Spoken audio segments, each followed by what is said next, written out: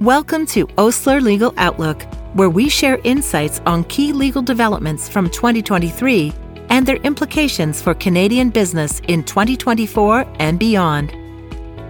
In this article, Supply Chains, Friendshoring, and Cooperation with Allies, we review supply chain challenges which have emerged from ongoing geopolitical instability, inflation, monetary policy, and other social and economic factors, and the policy and regulatory measures Canada is expected to adopt to address these challenges.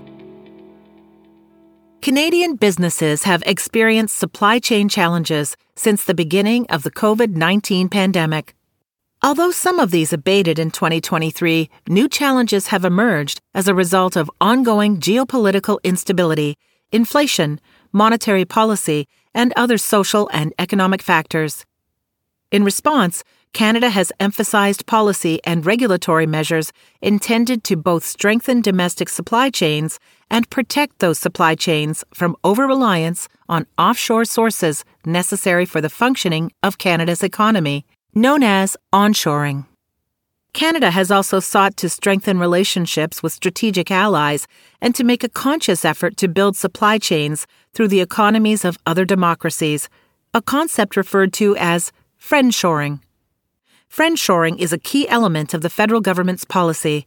Businesses should expect it to continue to be a priority in 2024. In 2023, the federal government introduced a number of policies meant to strengthen relationships with allies. Moving into 2024, we anticipate this trend will continue. Canadians and Canadian business should be mindful of a number of other trends in 2024 and beyond. These include the need to prepare for the implementation of the new modern slavery legislation, ongoing sanctions activity together with enhanced enforcement, as well as increased use of export controls as policy instruments, among other things.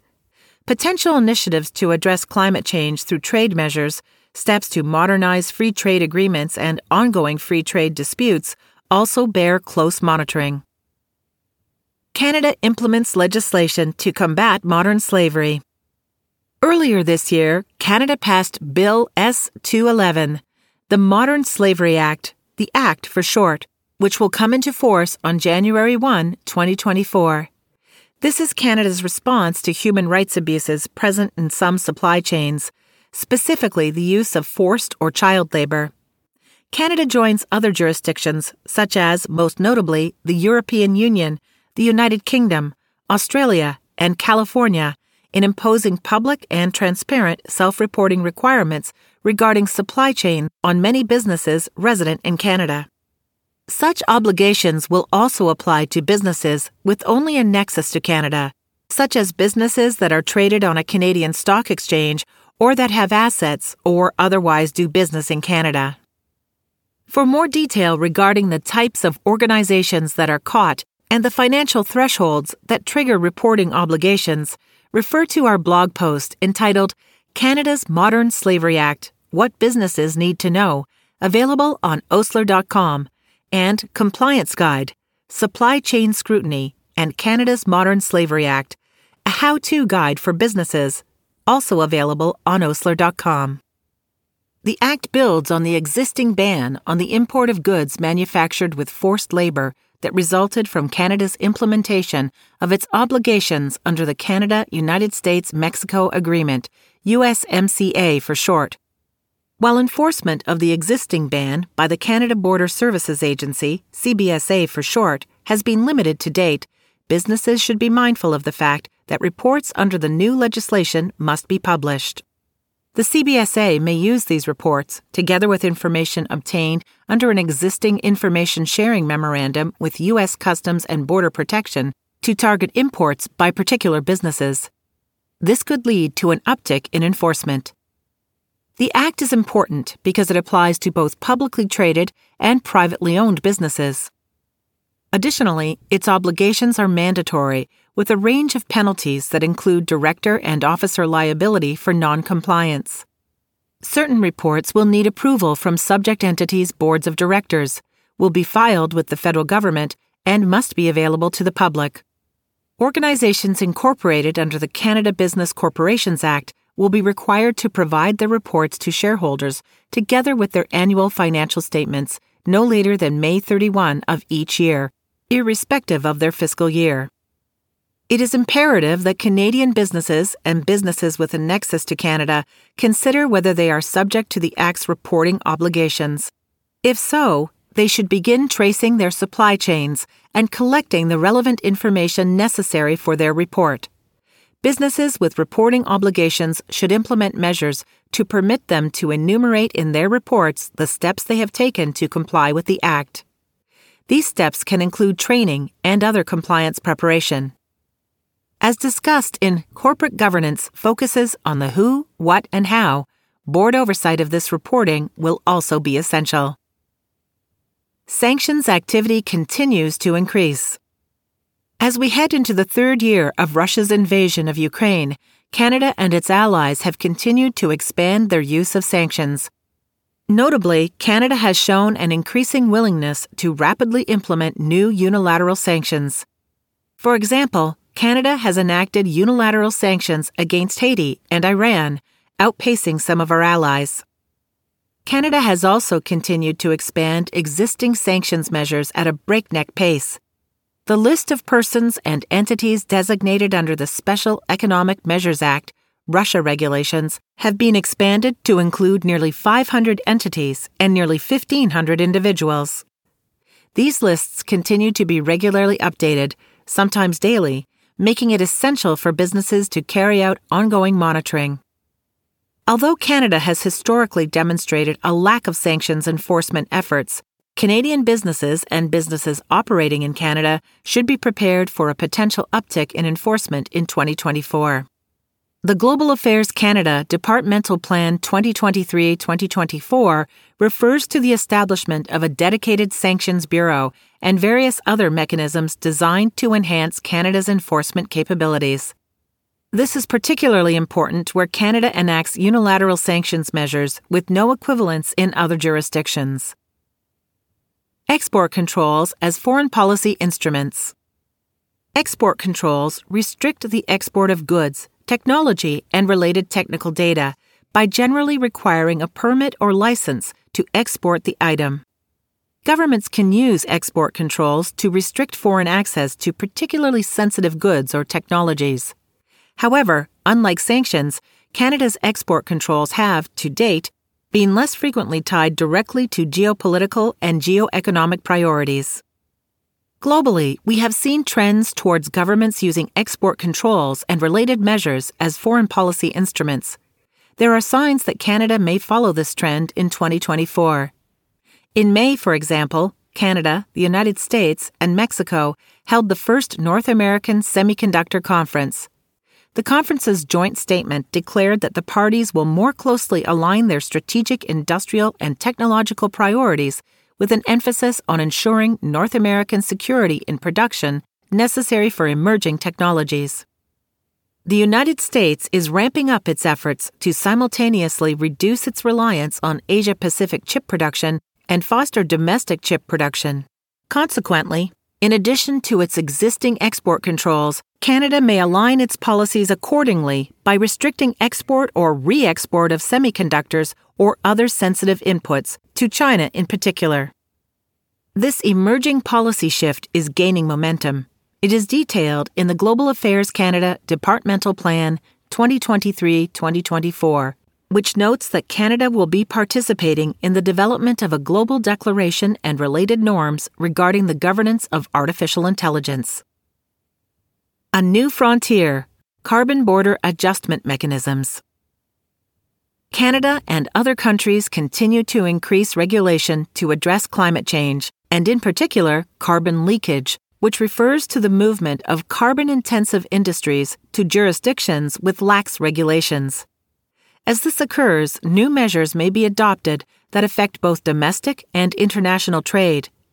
As a party to the Paris Agreement, Canada has, alongside 194 other countries, agreed to implement domestic measures to limit greenhouse gas emissions. Parties have set targets for 2025 and 2030. In setting and advancing these targets, other jurisdictions have started to implement measures directed at international trade. Based on developments in 2023, we expect Canada to follow suit in years to come. On October 1, 2023, the European Union's, EU for short, Carbon Border Adjustment Mechanism, CBAM for short, came into effect in its transitional phase. The CBAM is a multi-tool set of regulatory measures that is to be phased in over time. The CBAM applies fees, essentially a form of tariff by another name, to imported goods based on their emissions content. Rebates are available to domestic exporters who export their products abroad, particularly to countries with weaker emissions restrictions. The CBAM will initially apply to imports into the EU of goods as well as selected precursors within the cement, electricity, fertilizers, aluminum, iron, steel, and non-renewable hydrogen sectors. The production of these precursors is carbon-intensive and at the most significant risk of carbon leakage. The CBAM will also cover some upstream and downstream products, specifically iron, steel, and aluminum, from non-EU countries, including Canada. While there are concerns that a CBAM may be used, intentionally or otherwise, as a form of trade protectionism or discrimination, Canada is exploring the possibility of introducing a form of its own CBAM. If introduced, depending on the structure of the measure, Canadian producers could be eligible for rebates on exports of high-carbon goods to jurisdictions with lax regulations. At the same time, those producers could be exposed to injury claims and countervailing duties in foreign jurisdictions in relation to exports that benefit from Canadian green or clean tech subsidies intended to assist with Canadian carbon emission reduction. Conversely, Canadian businesses could also face increased competition from imports that themselves benefit from green subsidies, which could lead to an uptick in countervailing duties applied against those imports. Developments in free trade agreements. Consistent with the friendshoring policy objective, Canada continues, for various strategic reasons, to entrench and formalize trading relationships with trading partners.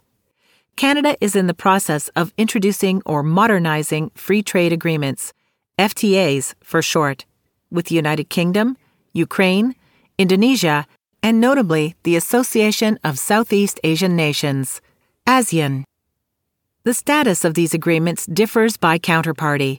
For example, the draft text of the modernized Canada-Ukraine FTA has been finalized between the parties. Implementing legislation was introduced in the House of Commons on October 17, 2023. Agreements with the United Kingdom, Indonesia, and ASEAN are all at various stages of negotiation.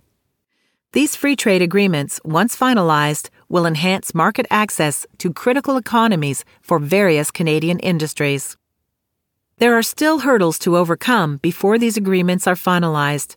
In some cases, this will not be achieved in 2024. The status of these negotiations and subsequent implementation bear close monitoring. Investment and trade disputes continue. The sunset period for new investor state dispute claims under the North American Free Trade Agreement ended in July 2023. Its successor, the USMCA, does not provide for investor state claims by Canadian investors or against Canada. Nonetheless, such disputes have been and can continue to be brought both by Canadian investors and against Canada under bilateral investment treaties or other trade agreements. The most notable state-to-state FTA disputes involving Canada in 2023 concerned the regulation of Canada's dairy markets, which continues to be a point of contention for Canada's trading partners. Specifically, Canada's supply management practices have been the subject of disputes under two of Canada's key free trade agreements, the USMCA and the Comprehensive and Progressive Agreement for Trans-Pacific Partnership. Looking ahead to 2024. Heading into 2024, as crises unfold and the Canadian government responds, businesses can expect that the government will introduce new trade measures as a tool to respond to crises, strengthen relationships with allies, and support domestic priorities. Lessons learned from ramped-up activities in a number of areas in 2023 will benefit businesses and provide a basis to further strengthen measures in 2024. Businesses would be well advised to be proactive in implementing processes and procedures aimed at staying on top of this rapidly shifting environment. Osler Legal Outlook is brought to you by Osler Hoskin & Harcourt, LLP. Osler is a leading national law firm with a singular focus: your business. We advise clients on an array of domestic and cross-border legal issues, drawing on the expertise of over 550 lawyers to provide the answers you need when you need them. Osler Legal Outlook provides general information only and does not constitute legal or other professional advice. Specific advice should be sought in connection with your circumstances. For more information about Osler, please visit our website at osler.com. For the full Osler Legal Outlook, please visit www.legaloutlook.ca.